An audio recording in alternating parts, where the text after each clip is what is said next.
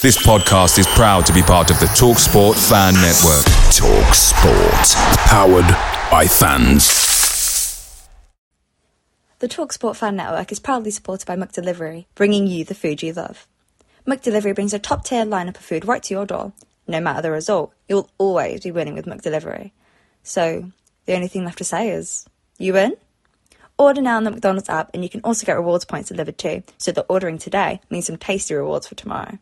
Only via other participating restaurants. 18 plus rewards registration required. Points only on menu items. Delivery fee and time supply. See mcdonalds.com.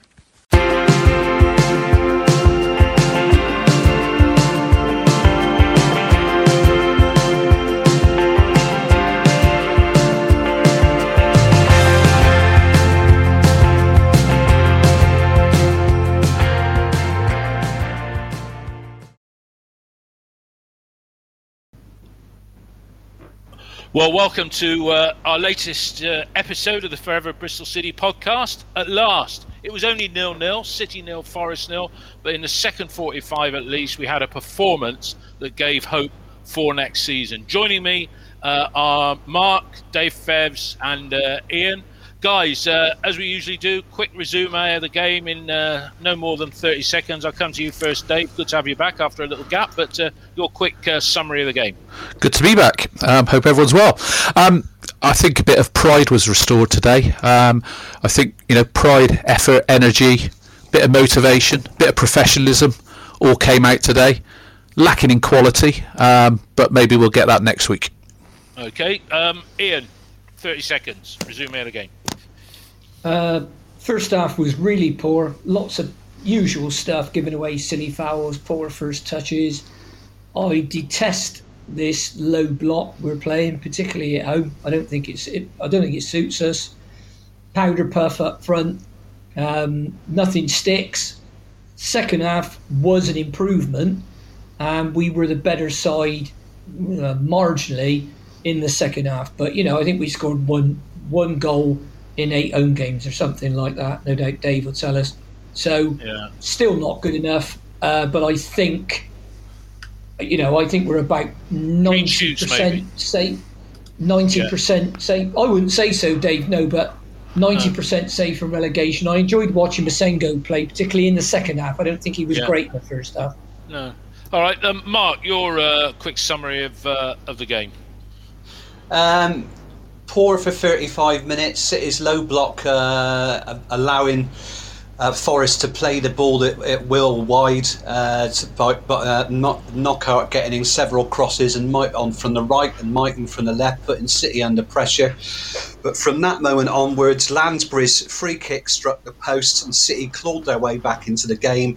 H&M had his best game in a City shirt. Lansbury worked too. Simpson, good defensively.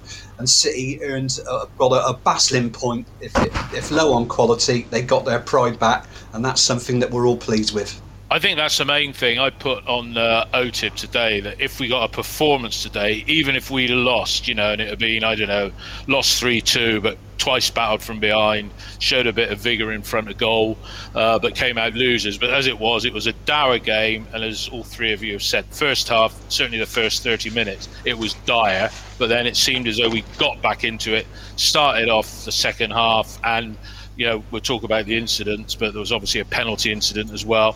It wouldn't have been injustice had we not got all 3 points. All right, let's go and look at this afternoon's lineup. I'll come to you first, Dave. And somebody said your mic's a little bit loud. Don't know whether you can turn it down a little bit on your testing 1 2. Is that better? Yeah, it's a bit better. It could come down a shade more if you wanted it to. But okay. But just try that. I'll come to you first, though, Dave. The starting lineup, it was meant to be one that featured the players. Well, he didn't use what Lee used to say, players he could trust. But there were 4 changes. Nothing really unpredictable about them, though. What did you think of that starting lineup? Yeah, I think he pretty much told us which players he felt were the ones that didn't do what he wanted them to do last week. And I think, Fam started last week, he didn't start this week. Naj started last week, didn't start this week. I think that was pretty clear. Sessegnon, I thought he's been okay actually over the last few weeks. He wasn't last week, and he missed out as well. So I thought it was good to see him give Sam Pearson a try, and I think it was good to see Nahki Wells play down the middle. And we'll talk about his performance a little bit later on, but I think that's where you will get the best out of him if you're going to play him anywhere at all. So and it was good to see Zach Viner come back in, who I think's been a little bit unlucky to not play as many minutes under Pearson, and I think maybe versatility was a benefit for him early on the season, but it seems to have counted against him since Pearson's come in. So glad to see he came back in as well today. So good. Not surprising. I think it would have been surprising if I'd have seen Naj and Zizou starting.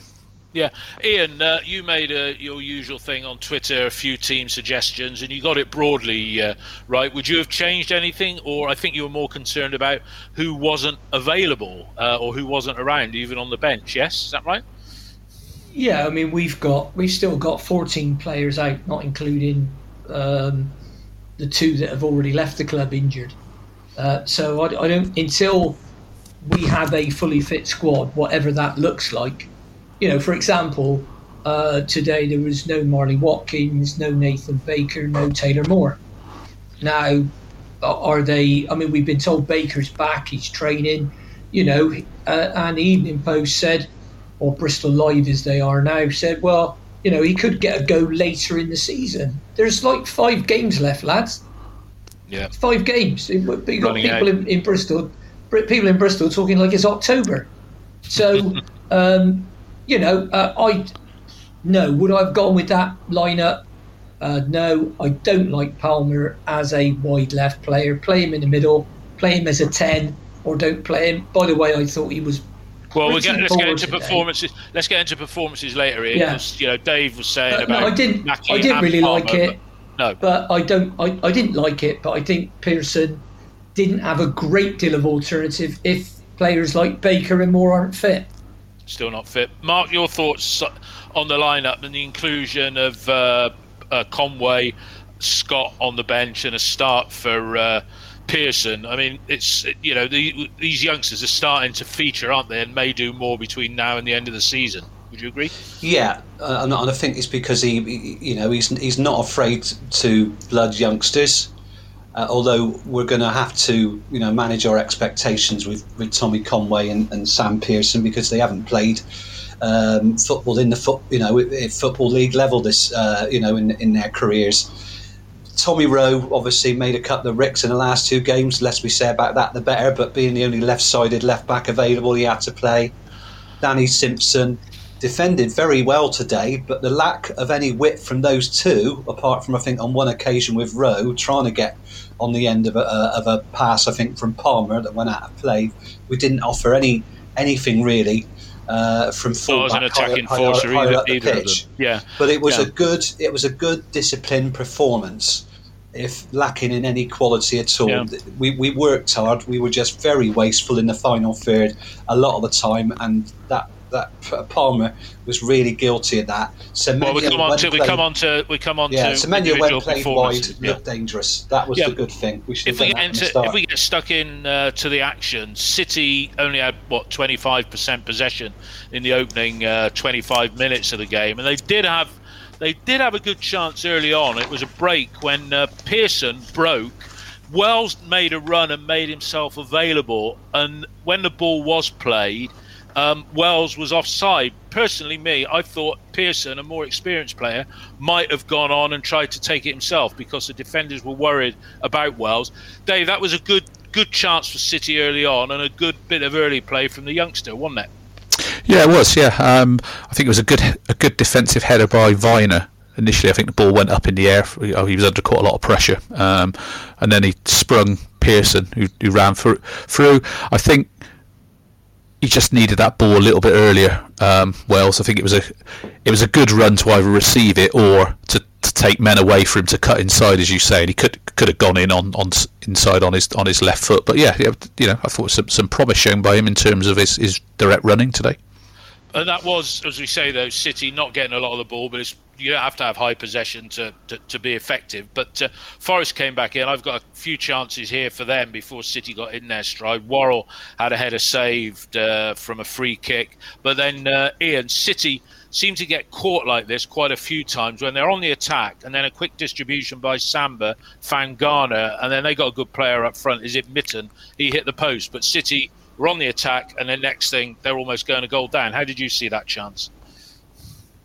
Are we talking about? We're talking about when Myton hit the post. Myton hit the post. Yeah. Yeah, and he's always looking to. He's tricky. He's a bit like lighter weight version of Semenyo, but he caused us a few problems in the game up there. I think, which in fact, let's be honest, Forest should have got at least a draw up there, if not beat us, because after the first 25, super show by Bentley, that was, wasn't it, up there? After the first 25 minutes, they battered us. My concern, I totally agree with Dave. Pearson should have passed that ball earlier, or not passed it at all. And he got it wrong, both ways wrong. But as you say, perhaps a more experienced player. Yeah, we haven't got a Cole Skuse who spots the danger and stops the keeper getting the ball out quick to a player that goes wide. But at the moment, we're not. Let's be, totally frank. We're not very good. So hopefully we can pick up another point at least at Wednesday next week. And looking at it now, a lot of the sides down the bottom have got 5-6 games left. They're at least 14, if not more, points behind us. We should be safe. But, it's a crazy division. I think we are. Wednesday won 5-0, beat Cardiff, and then they lost 4-1 today to QPR. So I know, it's madness. It's a weird division to try and predict, and I gave up trying to predict it a long time ago. But Mark, there we are.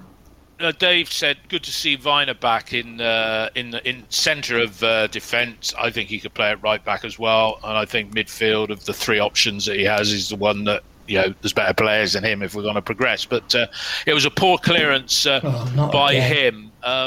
It was a poor clearance by him that ended up with pretty much the last chance of the half for Forest, wasn't it? Yeah, when Yates' shot was deflected, because that could have gone anywhere, couldn't it? Yeah, I think he headed it straight to Yates, and luckily Palmer got in the way, and it was up and over for a corner, and they were forcing lots of corners, in the first half, and they seemed to be playing on top of us with Karinovic. I thought was Kravinovic, very dangerous, carrying the ball through midfield and spraying passes left and right to Myton and Knockaert.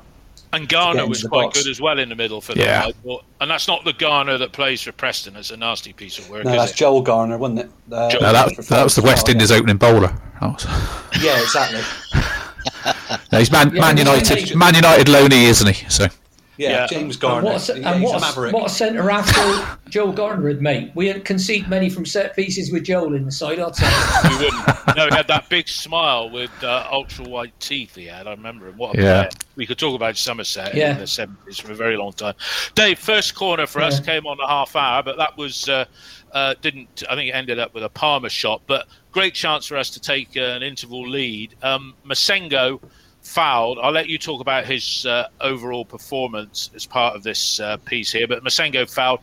Well worked free kick. Lansbury to Rowe, back to Lansbury, hit the post. But that sort of free kick is what Masengo's good at, and it was in a dangerous position, and it was a good strike, wasn't it? Yeah, it was. I thought Han-Noah battled away for the ball between kind of two or three of their players and managed to get a little toe away and got brought down. And then kind of well-rehearsed routine, Lansbury bends it round the wall and it thudded against the post. And it was a pretty good technique from a free kick, and a bit unlucky that it wasn't just on the other side of the post or came back into maybe someone sniffing around in the 6-yard box. So yeah, I'm not sure we'd have gone in at half time deserving to be ahead, because I don't think we were great at all first half. But that was probably, that last 10 minutes, as Mark said, was probably our better spell of the first half. Yeah. I think going on to talk about Semenyo, I think over the last 3 or 4 games, him and Han-Noah have, I think, embarrassed some of the senior players with their performances. Totally for a 19 and a 21-year-old, they've been perhaps dragging the team up from being even worse than they have been. And today again he was good. Just probably that little bit of end product again, which probably be said for most of the players today. But he was a threat. He can get better, can't he? Yeah, he's got the physical presence and what have you. Yeah, I thought the key thing with Semenyo is he's a wide player. He's not a back to goal centre forward. And he could run the channels if you had somebody who was good enough to give him the ball, but we haven't got it. So we need to start from the basics. And if you had Semenyo wide right and Callum O'Dowd wide left, you wouldn't have a bad service into the forwards if you could only find somebody in midfield who could give them the flipping ball. Yeah, and if you could cross, but I mean, Ian, you're talking about O'Dowd and crossing, and I'm not his greatest fan. In fact, I'm not a fan. And O'Dowd crossing the ball is no, but he's not in a position to do it enough. That's my argument. You wonder what Scott would have Murray. happened this season. Yeah, you would have. What, Scott Murray? Yeah, what crosser of the ball he was. Yeah. Yes, speak to Scott Murray and ask him what would have happened without Brian Tinnion. Brian Tinnion threaded the ball. Crossfield pass to Murray. He used to ping it from one side. Yeah, but he didn't. For Murray to run onto. Murray to run onto. Yeah, but Dave, he didn't pass it across the field to Murray, so Murray had three people in front of him. He used to play the ball between the left centre back and the left full back. Yeah. So Murray didn't have to beat anybody; he just had to run past him, which he was really good at. Which he was really good at. And you think this season? Well, and you think this season, and I don't know what sort of season he's had over in for Nîmes, I think it is, but how we've wanted a player like Eliasson. But let's get into the second. Yeah. Let's get into the second half. I mean, it really was City in the ascendancy without really dominating it. But Mark, on 76 minutes, probably when we were at our best, we made a couple of substitutions. Pearson had gone off, and Wells, Pham and Conway had come on. But we should have had a penalty, shouldn't we? Because Worrell, he did not play the ball, and he couldn't get his feet out of the way. He took the man down, and you look at what was given against us last week against Coventry in Birmingham. We got one like that, given against us. We didn't get that one today, did we? No, Worrell left his trailing leg. He definitely caught. I mean, we got the benefit of the camera behind the goal, and you could see he just caught Semenyo, and Antoine went down. Minor touch, but it was a definite penalty. And if that Coventry one, and I've slowed the film down, I still can't see a touch, but nobody complained, meaning that it probably was a penalty. That was definitely a penalty today, and I don't know where the assistant referee was positioned on the other side, whether they were unsighted, maybe the referee was unsighted. Unfortunately, in the Championship, you don't get the benefit of VAR, and you just got to suck it up, I'm afraid. But there you go. I thought the referee today was, I put on OTIB straight after the game. I think he was in some sort of time warp and thought Nottingham Forest were champions of Europe, because every 50-50, not least a chance of a corner that we had in the very closing stages of the game, but every 50-50, he gave it in favour of the big side. I mean, Dave, did you think the referee was that great today? No, I thought he was pretty inconsistent and favoured them on any split decisions today. In fairness, most people on here know I like a good old moan about the referees. I think Steve Martin's one of the better refs in the Championship, but today he was a little bit pro Forest, I thought. Yeah, Ian, right at the death. It could have been one of our former players coming back to haunt us, because there was Luke Freeman, again, a winger, lots of pace, not the greatest crosser or not a prolific crosser, a slight difference, but he almost still won it for Forest with that volley that went just over the bar. Yeah, I mean, when I saw the ball drop into him on the far post, I thought, oh, here we go again. I mean, I like Freeman as a player. I got to be honest. I think he's got a great left foot. He gave us fantastic balance in that promotion season. I don't think he scores enough goals, but I mean he's head and shoulders above probably anything we've got in midfield for that type of player. So would I re-sign him? Nah, probably not. But in the right formation, which the year we went when we went up, we played 3-5-2, and he was on the left, centre left. I think he did a great job for us. So I mean, we could have lost it. We didn't deserve to lose today, but I don't think really did we deserve to win. Nah, not really. I think a draw was a fair result. Yeah, I mean, I think before the game we wanted a performance, and we didn't want to lose, so we've arrested the decline because our home record now is like 1 point out of the last 24 on the table, which is pretty poor. But look, we are where we are. Mark, I mean, I don't want to do marks for the players, but let's just pick individual performances going through them. I mean, Bentley did everything that was asked of him. What did you think of Danny Simpson today, Mark? I mean, I thought he was okay, but it looks like he's got the dreaded hamstring when he pulled up. So, but your thoughts on his overall performance? No, he's okay, Dave. I thought It he was said Mark. cramp. Is he? Yeah, Mark. Well, that's what I'm just saying about performance? Simpson, in case you didn't hear it.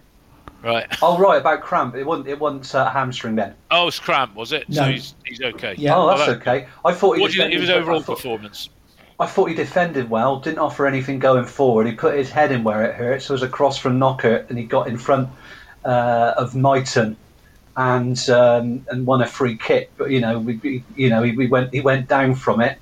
Blocks and made some good blocks on the right hand side. I think Knighton, was a bit of a threat in the first half, but in the second half, he defended very well, Danny Simpson. I think it's just that there's not a lot of pace there really going forward. That's what we'd like to see, overlapping fullbacks. But I think at the moment we're starting from such a he did okay. We're starting from such a low point at the moment. Like we said at the top of the show, we can't expect much in the final few games. It's very small victories. A victory somewhere would be great. But we're celebrating a 0-0 draw. It shows exactly. This is where we are. He did all right, but I don't think he's worth a deal. Is he going to take us anywhere? No. No. Dave, I've not been the greatest praiser of Callas in terms of his capability as a skipper and a leader. I thought he had a pretty good game today. As Mark said, people putting blocks in and what have you. How did you rate him? I mean, he's going to be a mainstay of our team next season with Bentley behind him, assuming he doesn't go. But do you think he had a better game today, or a captain's game? I think he's had some decent games of late. I think what he forgot today was that he had Zach Viner alongside him. And first half, or certainly large portion of the first half, we played so deep. So I think, we talked a little bit earlier about, we hate the low block. I'm not sure it's a low block on purpose. I think it's just a symptom of how deep Thomas Callas wants to go. And I think he's played deep anyway. He's probably been made worse by the fact that he's got Mariappa alongside him, who's obviously not a gazelle, is he? So I think he's got used to dropping off. And that creates big holes for your midfield to cover. We saw that in the opening half hour, 35 minutes, where Garner and Kravinovic found pockets and turned us, and within 2 or 3 passes they were in our final third and causing problems. And I think second half, for me, it was noticeable how much further up the pitch he got and how many balls that they dropped just over the halfway line. They had no one there, and we were picking up, and that was where we were building from. So I think that was a good thing, and I thought Callas had a pretty solid game out there. I think Danny Simpson also had a very solid game as well. I think for a guy who's not played all season, I don't think played last week for the first time. He's got to speak quite well. Yeah, he did all right today. I don't think Mighton's a tricky little winger, but I don't think he caused Simpson too many problems. Yeah, he hit the post, but I think generally over 90 minutes Simpson dealt with him really well. Better maybe than Jack Hunt would have done, maybe. I don't know. Maybe. We don't know. Ian, let's come to you on the midfield, and I'll let the other guys talk about midfield as well. I mean, for me and everybody, Masengo was man of the match. He's looking better than he was when he first got here, I think, now. The way he was running around the pitch, he's still not got a goal or an assist. Alongside him, I think Rennie, the final third, Gil Martin, summed it up saying he was trying to do worldly passes all the time, whereas he should just stick to the basics. And Angela, other than that free kick, he's okay, but I don't see him being kept on. But what are your thoughts on the midfield? Yeah, and next season, Masengo, unless he gets snapped up by some other club in the summer, he's going to be a starter. So what your thoughts on the midfield today, though, Ian? I thought Masengo, particularly second half, his control left him in the first. I think the biggest thing with Han and I think we're looking at a future captain there. The biggest thing that we've got to do is decide what we want him to do and what he is. So if we're going to say, right, he's the busy bloke who runs around in midfield, tackles everybody, wins the ball and keeps it simple and gives it to somebody, that's fine, but don't expect any goals and assists. If we're going to play him a bit further forward, say I'll call it a 10 or an 8, then I think he's well capable of doing it. So with Lansbury, I thought he was decent today. He does put a foot in, and he has got a decent touch on the ball. Passing radar wasn't brilliant today, but he battled away well enough. Would I retain him? No, I wouldn't retain Mariappa, and I wouldn't retain Danny Simpson if there are younger, better players that we can get, and that's the big question. Well, that is a big question. Palmer, I thought his passing today was awful. I got to say it. He had lots of opportunities, particularly when we moved him into the central area. He had lots of opportunities. He kept trying to go past people and it wasn't coming off for him. He had lots of opportunities to play a decent pass and he didn't do it. He just didn't do it. So I thought he had a game to forget today, to be perfectly honest, but he's the only guy in midfield that we've got that is, it's possible, I'm not going to say likely because that's stretching it, but he's the only guy we've got in midfield that's possible he's going to get a goal or an assist, because I don't see the others getting very many. And like you've already said with Han, he's played, I don't know how many games for City now, he must be getting on 40. For 50, I would guess. Yeah, maybe. Or partial games, yeah. And he hasn't got a goal. He hasn't got a goal, and he hasn't got an assist. Yeah. So we have to, you have to, in a midfield, you have to decide who you want. Do you want a guy to be Jerry Gow, or do you want him to be Brian Tinnion? And then you have to say, right, is he capable of doing that? Because you can play anybody in any position, as we've proved with Naki Wells, decent footballer. But I'm sorry, if you're going to play him as a centre forward, you've got to play the ball on the ground, and you've got to get crosses in. And he's not a wide player. That's clear to a blind man. Yeah. So, What do you think, Dave and Mark? Dave first. Masengo, we're eulogising over him, saying what a great player, but no goals, no assists. But do you think he's still only 19, for goodness sake? Yeah. What are your thoughts, Dave, on Masengo's performance, but the parts of his game that aren't there yet? Yeah, I think most of us agree over the last 3, 4, 5 games, and even that little spell when he first came back under Holden, he's much improved. And from what we saw early on this season and the back end of last season, I thought he was really good when he first arrived. And he looks like he's got that kind of agility back, which he missed probably from bulking up and maybe a little bit of COVID earlier on this season as well. And he just looks like he's getting better and better. And he's starting to influence games. I think, just picking up on Ian's point there about, I think his first kind of description around, putting out fires, giving it easy. I think that's to me what Corey Smith did. But you don't necessarily have to do that from sat in front of the back four, which is not what Corey Smith did either. I think Pat was often the deeper one and Smith went around putting out fires in front of him. So I think you can get that from Masengo. But Masengo's a better footballer than Smith, I think. God, yeah. And I think what we'll see is we'll expect more out of him from not just doing what Corey Smith did, but doing stuff further forward as well. And I think, there's a lot of emphasis in there put on goals and assists. I think the criticism of Masengo back end of last season, first half of this season was he doesn't even look like scoring or doesn't even look like assisting. I'd say that's been the change in him since Christmas, since he's come back into the side. We've actually seen him get some shots off. He did get a shot. We saw him. Yeah, we saw him set up Wells, didn't we, with a little 1-2 couple of games back, etc. So I think there's more creativity coming out. He's actually getting on the ball further forward as well.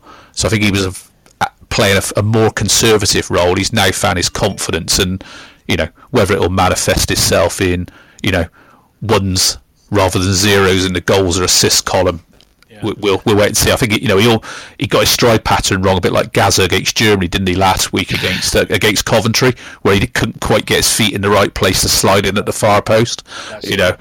So he's getting into position. So I think there's more to come. He's not going to be a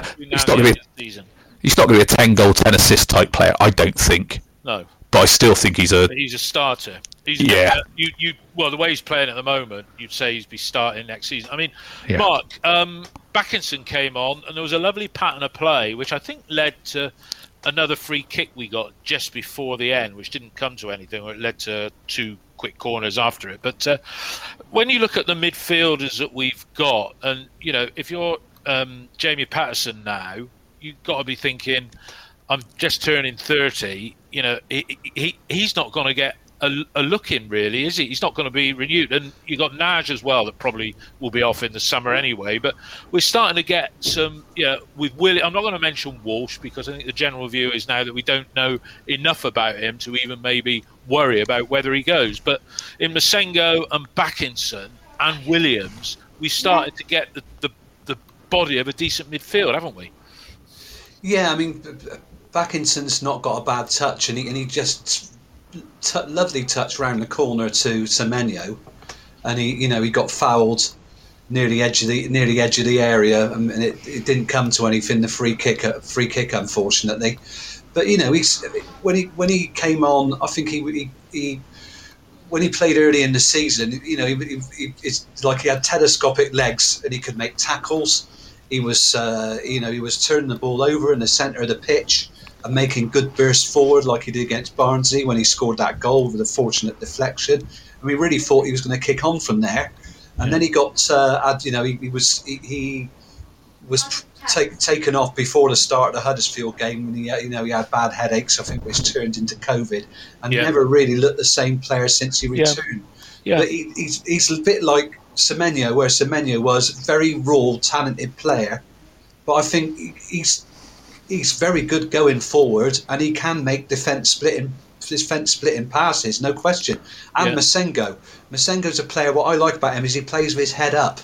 Yeah. He can see, and he wins a foul. He knows how to win a foul. I don't want to talk about the youngsters today, Pearson and Conway. I thought they did okay, or Fam's little cameo for the last 20 minutes. But Nahki Wells, right?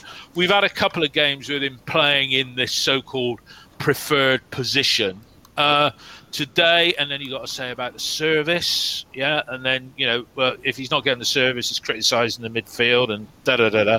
What do we think of Nahki Wells' performance? Come to you first here, just very briefly, because we've got so much other stuff to talk about. But Nahki Wells, what did you think about him today? I mean, he had his usual sullen look when he got substituted, but not great.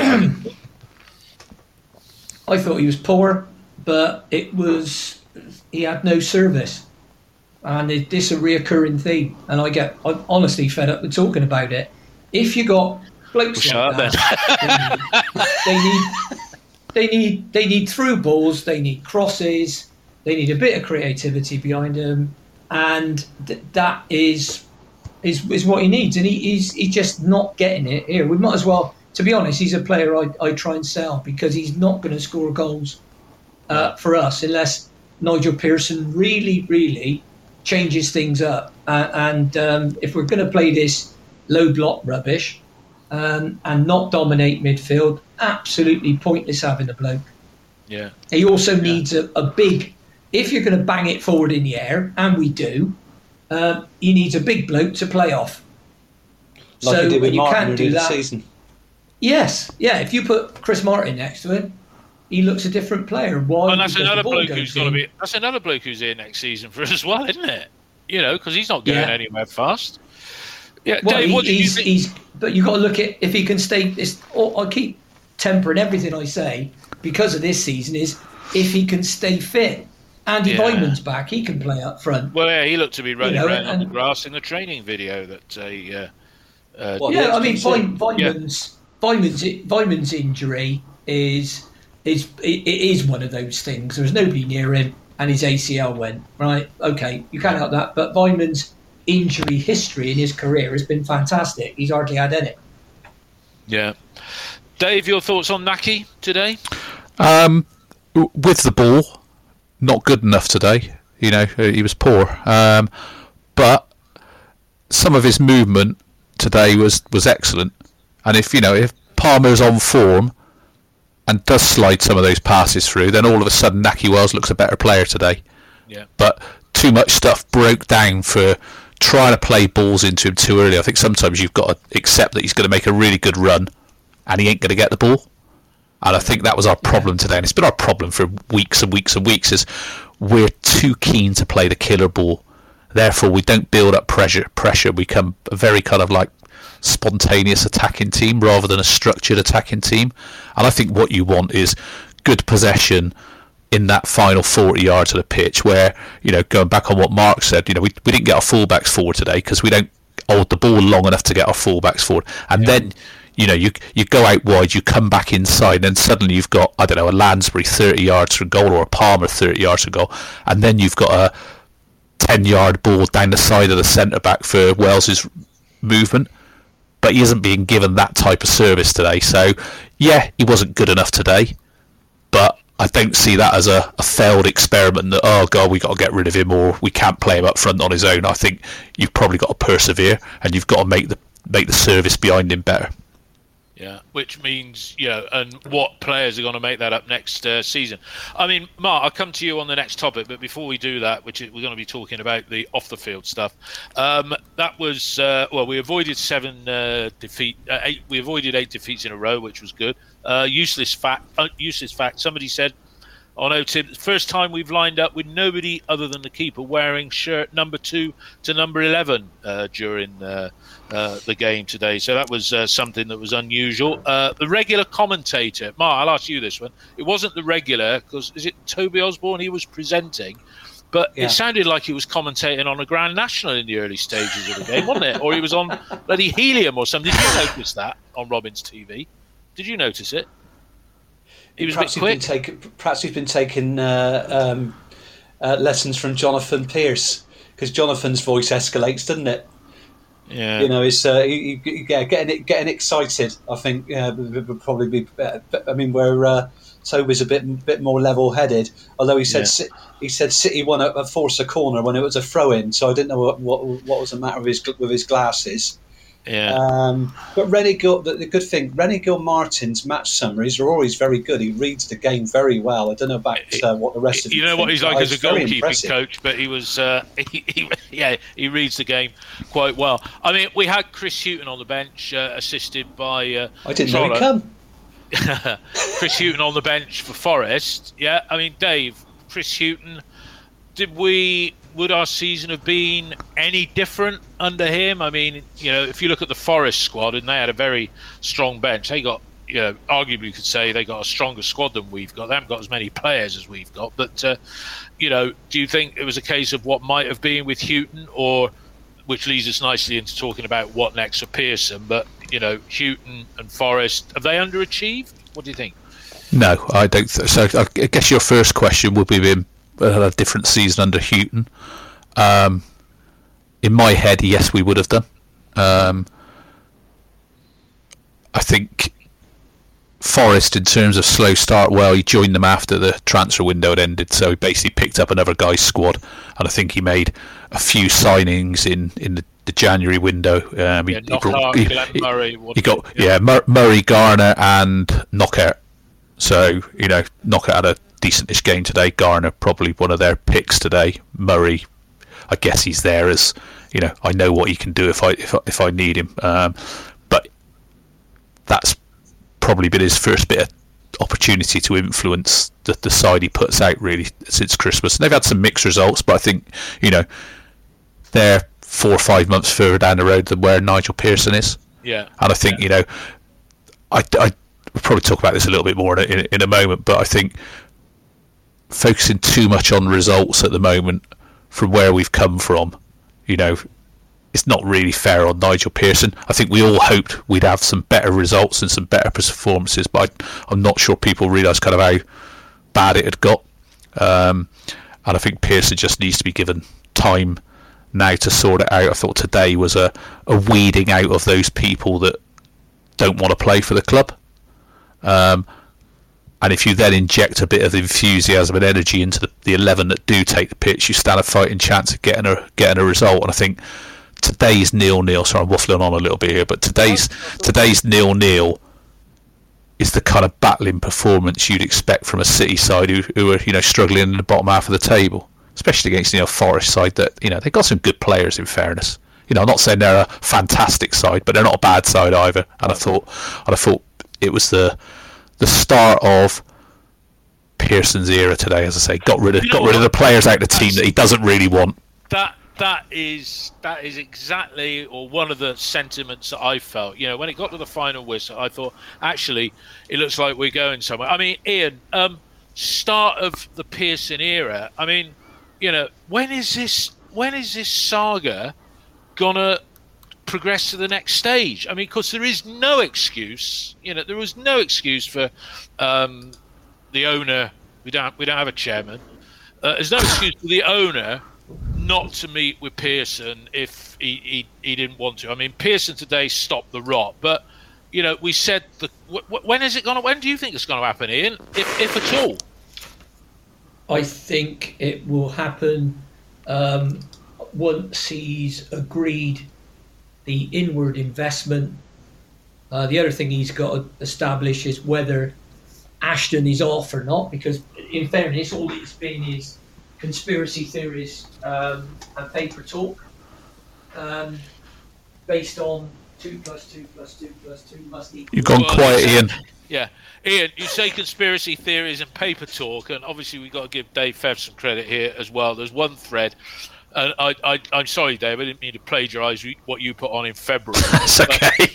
I did, what was it, 20,000 views. Last Sunday morning, I sat down and I wrote, Ipswich takeover complete. What does this mean for us? If you don't like conspiracy theories, stop reading now. Well, that thread that I started has had 20,000 views and 214 replies. Right? I didn't realise it. Clickbait headlines. That's what it is. I know. But we come on to Mr. Ashton and all that stuff later. I mean, again, we get sick of saying this. It's repeat. But when is Mr. Lansdowne going to get off the pot and do something? What's he waiting for? Well, all those things are connected. So a lot of the dominoes need to fall. So, for example, he goes to, let's say Mark Ashton is with Steve Lansdowne. They sit down with Nigel Pearson and say, right, Nigel, we'd like to offer you a permanent contract, and his agent would be there as well or something like that, and they'll probably have a private chat before that. So Mark Ashton says, right, Nigel, there's a contract, you're going to sign it. And he said, well, hang on, Mark, are you going to be here next season? Because I'd like to know that. If you are, fine, the conversation ends here. If you're off, then you want me to sign a contract, but you're leaving. Now, Steve Lansdowne more or less said John doesn't want to do the job long term, is what he said. He doesn't see that. John doesn't see him being at Bristol City for the next 30 years, like Steve. Well, we haven't seen him here for about 8 months, have we? There's no visibility. But my point is, if I'm Nigel Pearson, what I don't want to happen is to sign a 3-year contract. Mark Ashton leaves. Steve Lansdowne brings in a director of football that you don't get on with, right? Or a new CEO, or Steve Lansdowne brings in new investment. And if you're a new investor, you want to know what you're getting for the money. So let's imagine, just for fun and a conspiracy theory, that he's actually waiting for somebody to say, yeah, I'll buy the club. So you could finish up with new CEO, new owner, and lots of it. Or you could finish up with Steve Lansdowne, Mark Ashton, John Lansdowne, and away you go. So there's that much. So with all that up in the air, if I'm Nigel Pearson, I'm thinking, right, let's let it play on a little bit, and then I'll see which way the dominoes fall, and then I can make a decision. I think to an extent they're both in that, and no one's come out and said Ashton's going. or Ashton's staying. And I would have thought it would be right for Mark Ashton to say, look, there's been a lot of speculation in the paper about me going to Ipswich. And I'm here for the long term. Well, again, why can't he? Can't he? I mean, Mark, what? Mark, why can't? Why doesn't Ashton come out and say, look, I just want to quash all this speculation. I'm working with Steve. You know, we're still talking to Nigel about next season, but just let's have a statement, because there's nothing coming out. The season tickets are on sale tomorrow, and there's a window, I think, is it till such and such a date, where you have to claim your seat, otherwise it's open to everybody, right? But Mark, you know, why is there this communication blackout? And let's stop the speculation about Ashton. He just needs to come out. Never mind Pearson. Ashton should come out and say, I'm going nowhere. Yeah, I think he should, because there's been lots of rumours on websites. Obviously, we don't know who these people are or what they're saying, but it could be a real game changer, literally, for Mr. Ashton. Very good, Mark. He's obviously been told not to say something by Steve Lansdown. So otherwise, either it's because he's seeing, they're arranging his payoff or resignation. Or there's something announced soon, or compensation for the club. Yeah, that's a point I made, Dave. But of course, the thing is, Ashton has been busy writing all those letters, hasn't he? Because I don't know if you received. I received mine in the post. If he's under contract, then Steve Lansdown. If he tells Steve Lansdown he wants out, then Steve Lansdown might say, "Well, you tell Ipswich to give us £1 million compensation, and you can go." Yeah. Or he can say, well, we're not letting you go, and you work your notice period, yeah, because that's how you get out of paying somebody. You know, you make well, you know, it's a lack of communication at the club, and if he's chief executive, he should clarify his own position, which then what comes I think's back. happened, David, is he's tried to run out the door and he's done his hamstring. That's my bet. What do you think? What do you think? What do you think, Dave? I mean, Nigel Pearson, I saw his pre-match, and when he talks, he sort of every question, his response is sort of like, it's not a joke, but it's sort of like oh yeah, we've got the players, you know. I mean, but he talks, he says all the right signals as though he wants to stay here. And you've put on there, just put one of the text messages on while we've been talking. You think Chris Powell might come in as his number 2? I mean, we've got. If you're Lansdown, you've almost got a dream ticket of you get a chance to bring in a much better recruitment leader in Steve Walsh. He was in America. He's in a Premiership team and coming here. There was talk last week about Steve Gerrard going to Villa, which would be a bit harsh on Dean Smith. But if that happened, it could free up Craig Shakespeare. Yeah, and then Nigel Pearson or maybe Chris Powell. You know, it's coming together very nicely, but we all seem to be dancing around handbags, don't we? Mark, Dave, your comment. Dave first. Go on, Ian. You were about to say something. Go on. Yeah, I was gonna say it's not coming together nicely, is it? I mean, you just made all that up. What could happen? I mean, it could. It's there, though, isn't it? You know, you want. Well, it's not there. You don't know that. Steve Walsh might want to stay in America. Stephen Gerrard probably won't get the Villa job because Dean Smith's doing a good job there. As soon as Grealish gets back, they'll get back to winning ways again. So a lot of that is more unlikely that anything will happen than it will happen. So, I mean, you know, you can make speculation. All right, it's speculation. Nigel Pearson might get struck by lightning leaving the ground, mightn't he? I mean, where do you stop? Yeah, I think on the Craig Shakespeare thing, I think you'd have to have a remarkable relationship with Nigel Pearson to leave Premier League Aston Villa to come to Bristol City. I think so. I'm not necessarily buying that. Obviously, if Smith and him were, to leave Villa, then suddenly that flips on its head, doesn't it? But I think, the Steve Walsh one is his contract's up at Charlotte University or whatever they are, over in the States. Whether he'll come in or not, we don't know. But I think, it's that whole thing. A lot of it probably might depend on what happens with Mark Ashton, because Mark Ashton's assuming the role of director of football and CEO in effect, isn't he? And you don't need to have read many of my posts on OTIB to know what I think about recruitment. But I think if Mark Ashton does go, you've got scope to do things very differently. Yeah. And who knows what will happen. I think the stories seem maybe they can't quash it because there's truth in it. I think that was my little text just now. Yeah. Mendip City has said on here, may all depend on how soon the investment takeover is, because we're speculating in about what might happen. Maybe this hiatus, and Mendip City said on it, he wouldn't be surprised if MA, JL, SL are all gone by the start of next season. Yeah, and the conversation isn't with Nigel Pearson and this lot. It's whoever is coming in. If there is such a, and again, is that Bristol City or Bristol Sport? I mean, what do you think about that? Is it this investment? Is that what's holding things up? Dave, you first on that. I don't know. I think, without any firm rumours of people being interested, the thing that we heard was that the consortium that are involved at Ipswich were possibly the ones that Lansdowne and Ashton were trying to bring here. But again, it's all a bit speculative, really. I still am surprised, though, that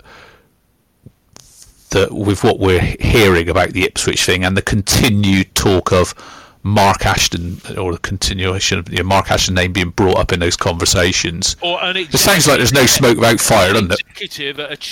An executive of another EFL club, and people are adding 3 and 3 and making 12 or something like that. Ian, Tomo's put on here, I couldn't make out because his first message said, my son said Palace may stiff around Crystal Palace, and then he said sniff, and then you said, Ian, what?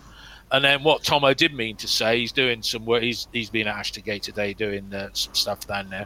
But he says Crystal Palace may look at Pearson if he is available, because Roy Hodgson, he's got to be 73, 74. I mean, Pearson talks like he wants to stay here, but do you think it's suiting him and it's just us fans sort of foaming at the mouth wanting it all to be done, that he might be considering his options? Ian, what do you say to that? Well, I'd say if Roy Hodgson leaves Palace, I think the most likely bloke would be Eddie Howe, and I'll tell you why. Because I don't think his family would want to go and live in Glasgow. I'm not 100% certain on that, but I know they didn't have a great time earlier in his career when he went up to Burnley, and he couldn't wait to get back. And jumping on a plane every day to go to training is, it might sound great, but that'd soon be a nose when the weather got bad. So I think there's more chance of Eddie Howe turning up there than Nigel Pearson.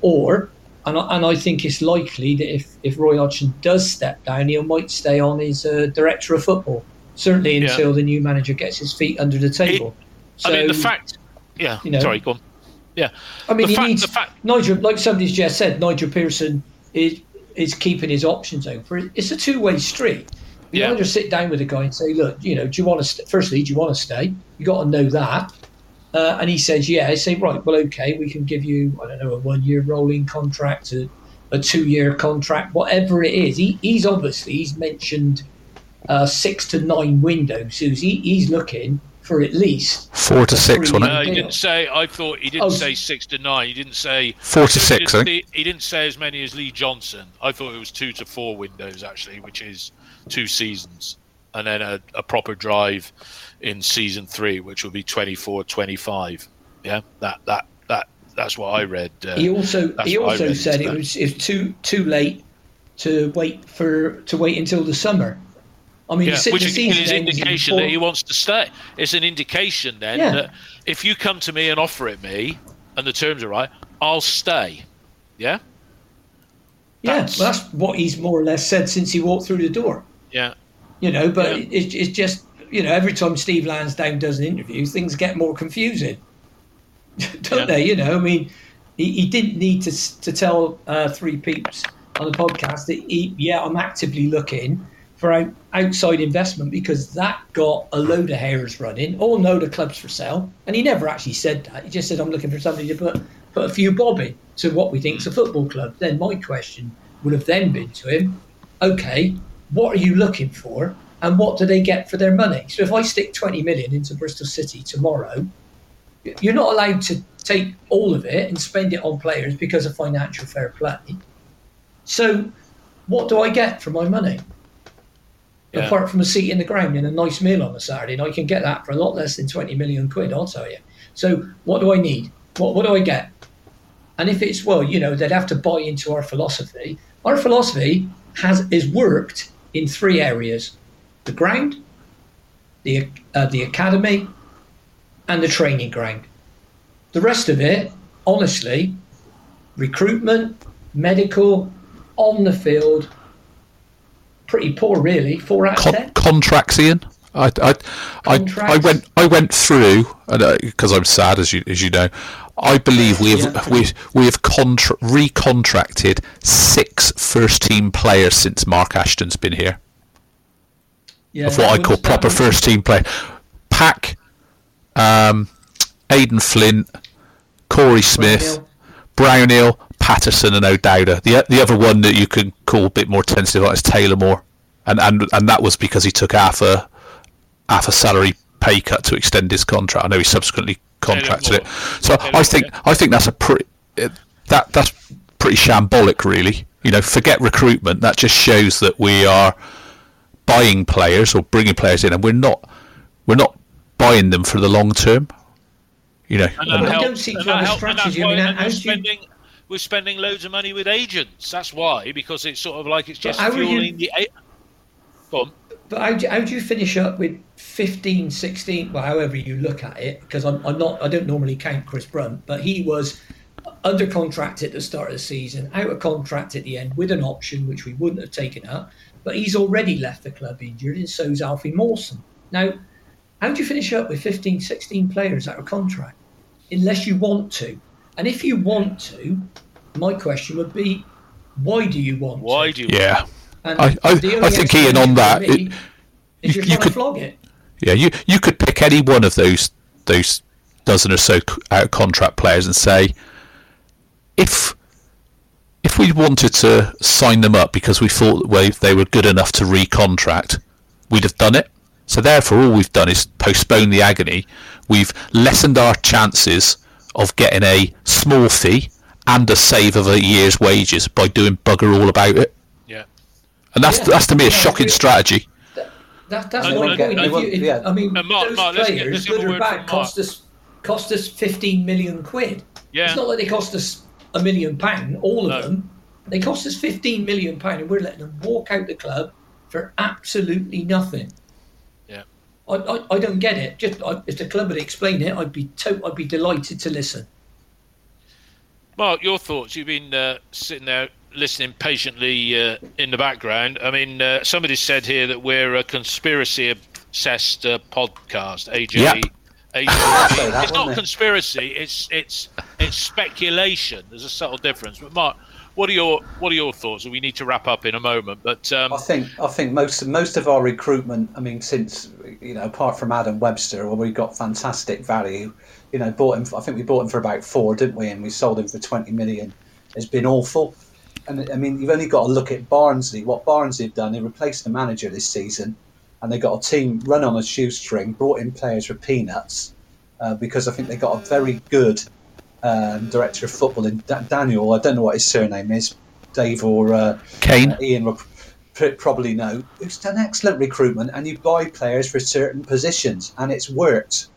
And they won again today. Now they're 5 points clear of 7th place, and that very good candidates to get in the playoffs. And well done to them.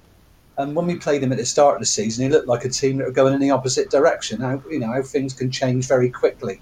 So you don't have to spend a lot of money to recruit. Norwich have done it, probably play their players better, but they can recruit very well. So it shows you can do it. And their chief executive at Barnsley, I think, is a 34-year-old who's sort of like bright, up and coming, challenging sort of bloke without some of the baggage that those of us that have looked back into Mark Ashton's history, you know, you want some clarity. I feel sorry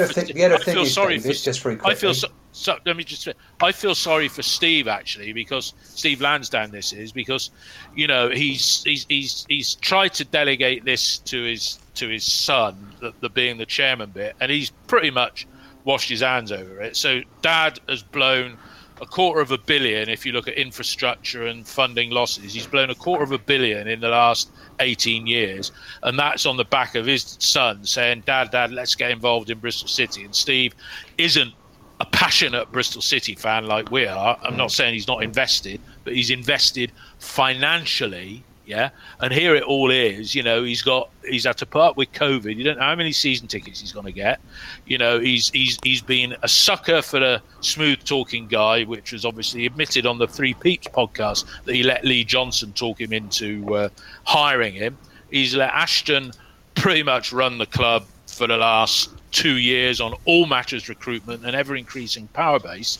You know, and he's coming up to 70. He wants a bit of an easy life. So maybe that's the reason why he is saying, I don't want this. Let's get somebody else's money for the football part only. The thing is, and where the supporters are concerned, how soon is he going to appoint Nigel Pearson? The longer this saga goes on, is he saying, I want us to be mathematically safe, in which case it will take a few weeks? Because we run the risk of making Nigel Pearson think, well, if they're not committed, I'm not committed. I'm looking elsewhere. Pearson said the end of the season's too late. How soon is now? I suppose you could say. Yeah. Sign the guy. What are we waiting for? Get some certainty. The players will know who's going to be in charge next season. The fans will certainly buy season tickets if Pearson's in charge. We're not going to be expecting to be challenging, make the top six, but we know that we'll be competitive and we'll win more games than we lose. Well, and we'll play we got four more weekends of football. Is that right? Yeah, 4 more weekends and a weekend fixture, and everybody would feel a lot happier if the manager thing was sorted. Yeah, and he could go in with the last 3 games, because we all remember, was it 12 years ago when we got 11 years ago when Steve Coppell came, yeah, and he was signed up before the end of the season in April, and he didn't come. And if he'd have turned up at Ashton Gate for the last home match of that season and just done a little walk around the pitch, what would have happened there? I'm sure that would have put 1,500 people extra on the season ticket. But he came, he didn't. He went over to America to see his son, prearrange something, and then we all know how well that went with Coppell, because we've got to have Pearson's right when he says it's too late, but the way we're going, if we don't get him signed up, even if it's Pearson, you know, if they leave it till 5 o'clock after the Brentford game, and is that a Sunday midday kickoff, or is it Saturday? It's Saturday. They used to play them on Sunday. We've got to get it sorted. Yeah, and that's not conspiracies. We just need some direction from somebody. Yeah, and it's not coming. The chief exec, in the absence of the chairman, the chief exec should be saying stuff, not the owner, who, okay, he makes all the decisions, but it seems that everything is stopping at his door at the moment. I mean, let's wrap it up. Quick final point from each of you. Ian, your thought. Who's up next? Who have we got next? Is it Sheffield Wednesday? Yeah. Are you up there? Yeah. Sheffield Wednesday next that's Saturday, a game. That's a game up there that. What do you know? We take another 0-0 draw from that, wouldn't we? Yeah. Yeah. Do you think, Ian? Well, another draw, Sheffield Wednesday, that'd be a good result. I think you need what I think what we need. Yeah, I mean, I'd take 5 0-0 draws from now to the rest of the season. I don't think I'd enjoy them, but I'd like to see us play some football and have a bit of shape. That's what I'd like, and I think I'd like to hear from, Mark Ashton, and Mark can tell us about the Lansdown family, Steve, Maggie. John, Tiddles the cat, Lee. the cat. Yeah. All right. And Mark can tell us all about those and the DNA. The DNA. He never shops anywhere else, does he? Have I mentioned our high performance centre? Have I told you about that? Our All in, wasn't it? Censored it. We've only got that because of Steve, Maggie, John, Tiddles the cat, and the rest of the Lansdowns. Is this your impression of Mark Ashton now, Ian? Yes. Yeah. Nobody does support like what they have done. All right. Look, this is Mark. You're Dave. The final word goes with Dave in a second, actually, because that's the central one. Mark, a draw at Sheffield Wednesday, that will totally banish. They actually said on Robin's TV today that, if we won this, it was still keeping alive our playoff chance. I mean, I think that was the way the results were. But a draw at Sheffield Wednesday, that was comical alley, wasn't it? Comical alley again. I mean, draw at Sheffield Wednesday, acceptable result this stage. Yeah, it's going to be a physical game. Maybe play Fam for this one. Fam's goodbye tour. This could be the good time to play him. Lots of crosses into the box. They're going to be physical. Players like Cameron Patterson. Elbows flying everywhere. Jordan Rhodes tumbling around. Yeah. I think we could nick it, but let's be. I think we put it about a bit today as well. Even Henry Lansbury. Yeah, no, we're giving lots of free kicks good tackles on the edge of the area. Gave away more free kicks than we got shots in the game. Never mind shots on the target. Final word with you, Captain Sensible. Captain Sensible, Dave. What do you want me to talk about? I just want you to say. Well, I'll ask you two questions. Do you think we'll get movement this week, and is a draw at Sheffield Wednesday an okay result, or don't results matter now? Is it just performances? Because we ain't going down. Will we get a result on Wednesday? I think we might get a 0-0 or a 1-1. I think we're probably playing for draws, to be honest, and just try and get a semblance of shape and performance back, to be honest. Will we see some movement on the Pearson front this week? Don't know. I thought we would have done in the international break. The fact we didn't, and then the kind of bombshell that we're waiting for Steve to fly over to meet him. I actually did have a little look at the Guernsey COVID travel restrictions on Bailiwick Airport if you're a private flight operator, and it didn't seem very clear what you could do, but I'm sure it did say if it's for work purposes you can. So yeah.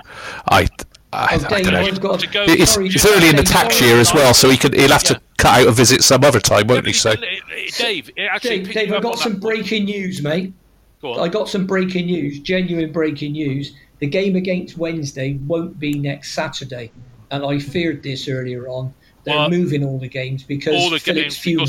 Well, that's right. Now, Jesus Christ! No, Prince Philip, Dave. I keep telling you that. Christ died. I mean, in fairness, at the beginning, Christ was born after him. Yeah. In fairness, I think that there hasn't been enough coverage of the fact that Prince Philip's died. I mean, it came as a shock to me. Yeah. I don't think there's been enough coverage on the BBC or Sky, and that's obviously I think the cartoon channel done quite well. Guys, all right. Well, we can't talk about a Wednesday. And Netflix. We can't talk about a Wednesday game. So we want more HNM, less HRH. Yeah, is that what we're saying? It'll be. Well, what we'll do like that, Mark. Friday or Sunday, won't it? Something like that. So yeah, and there's no Wednesday on Sunday. Bring the kick-off. Bring it forward. 12 o'clock kickoff. Yeah, they're true. But they Rotherham can play a double header, can't they, on one of those days? I played double fixtures in the Bristol Sunday League years ago. Well, I don't know. It's only if they pass their lateral flow test, because they are a bit suspect, aren't they? The fact that there's no crowds at any of these games makes it really easy to reschedule them, and because there's no. Well, the thing is, they had a 2-minute silence. Who noticed? Yeah. At least City didn't get that wrong, like they did for the war thing when it was meant to be a 2-minute silence and everybody started clapping. Right, next week, right, I may well be doing another one of my In Conversation pieces with, I won't say who, right, but that'll be. It's not Roy Hodgson, is it? No, it's not Roy. It's not Roy. It's not Roy Hodgson. I think he's sharp here. I have to say sharp. Roy is incredibly excited to be on the pod next week. There we go. With David. Because he's very. When Rooney's coming on with me and Frank Lampard, He'll be here next week as well. Wilfred Zaha. Great. All right. We could do. We'll do a special. Ian does impressions. Ian is available for weddings, funerals, and bar mitzvahs. Ian, ring after hours. But look, next week, if there's any developments to do with takeovers or Pearson, we'll do one sometime. We'll let people know when we're. He'll be on 20 minutes. He'll be on Sanders City on Monday. Jeff. Always here for you. Yeah. That's what we'll do. Look, it's tea time. It's time to go and get some food. Mike Yard would eat your heart out. The new Joe Longford. You got to cross into the other wing, David, haven't you? Right. Is the cook still Good there? night, everybody. Those of you that are still with us, yeah. Right, it's not been a conspiracy show. It's been talking about a game where City arrested the decline, the start of somebody's era. Guys, have a great weekend, what's left of it, and we'll get this uploaded. Thanks to everybody that was listening. I think there's about 40 of you left in the studio, 114 people, so that means 70 people listen for a bit and then buggered off. But never mind, we don't care. We enjoy it, and we look forward to everybody being back next time we do one, whenever that is. All right, all the best, boys. Top hosting. Everybody. God bless. Cheers. God bless. Bye-bye. Cheers. Stay safe, everybody. Keep washing Cheers. those hands. It's the 90th minute. All your mates around. You've got your McNugget share boxes ready to go. Your mates already got booked for double dipping, and you still the last nugget, snatching all 3 points. Perfect. Order McDelivery now on the McDonald's app. You in?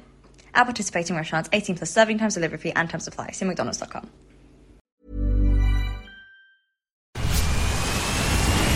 Where's that dust coming from? Still finding debris after vacuuming? Eufy X10 Pro Omni Robot Vacuum has 8,000 PA of powerful suction to remove debris deep in carpets. And it's totally hands-free. Want to know more? Go to eufy.com. That's EUFY.com and discover X10 Pro Omni, the best-in-class all-in-one robot vacuum for only $799.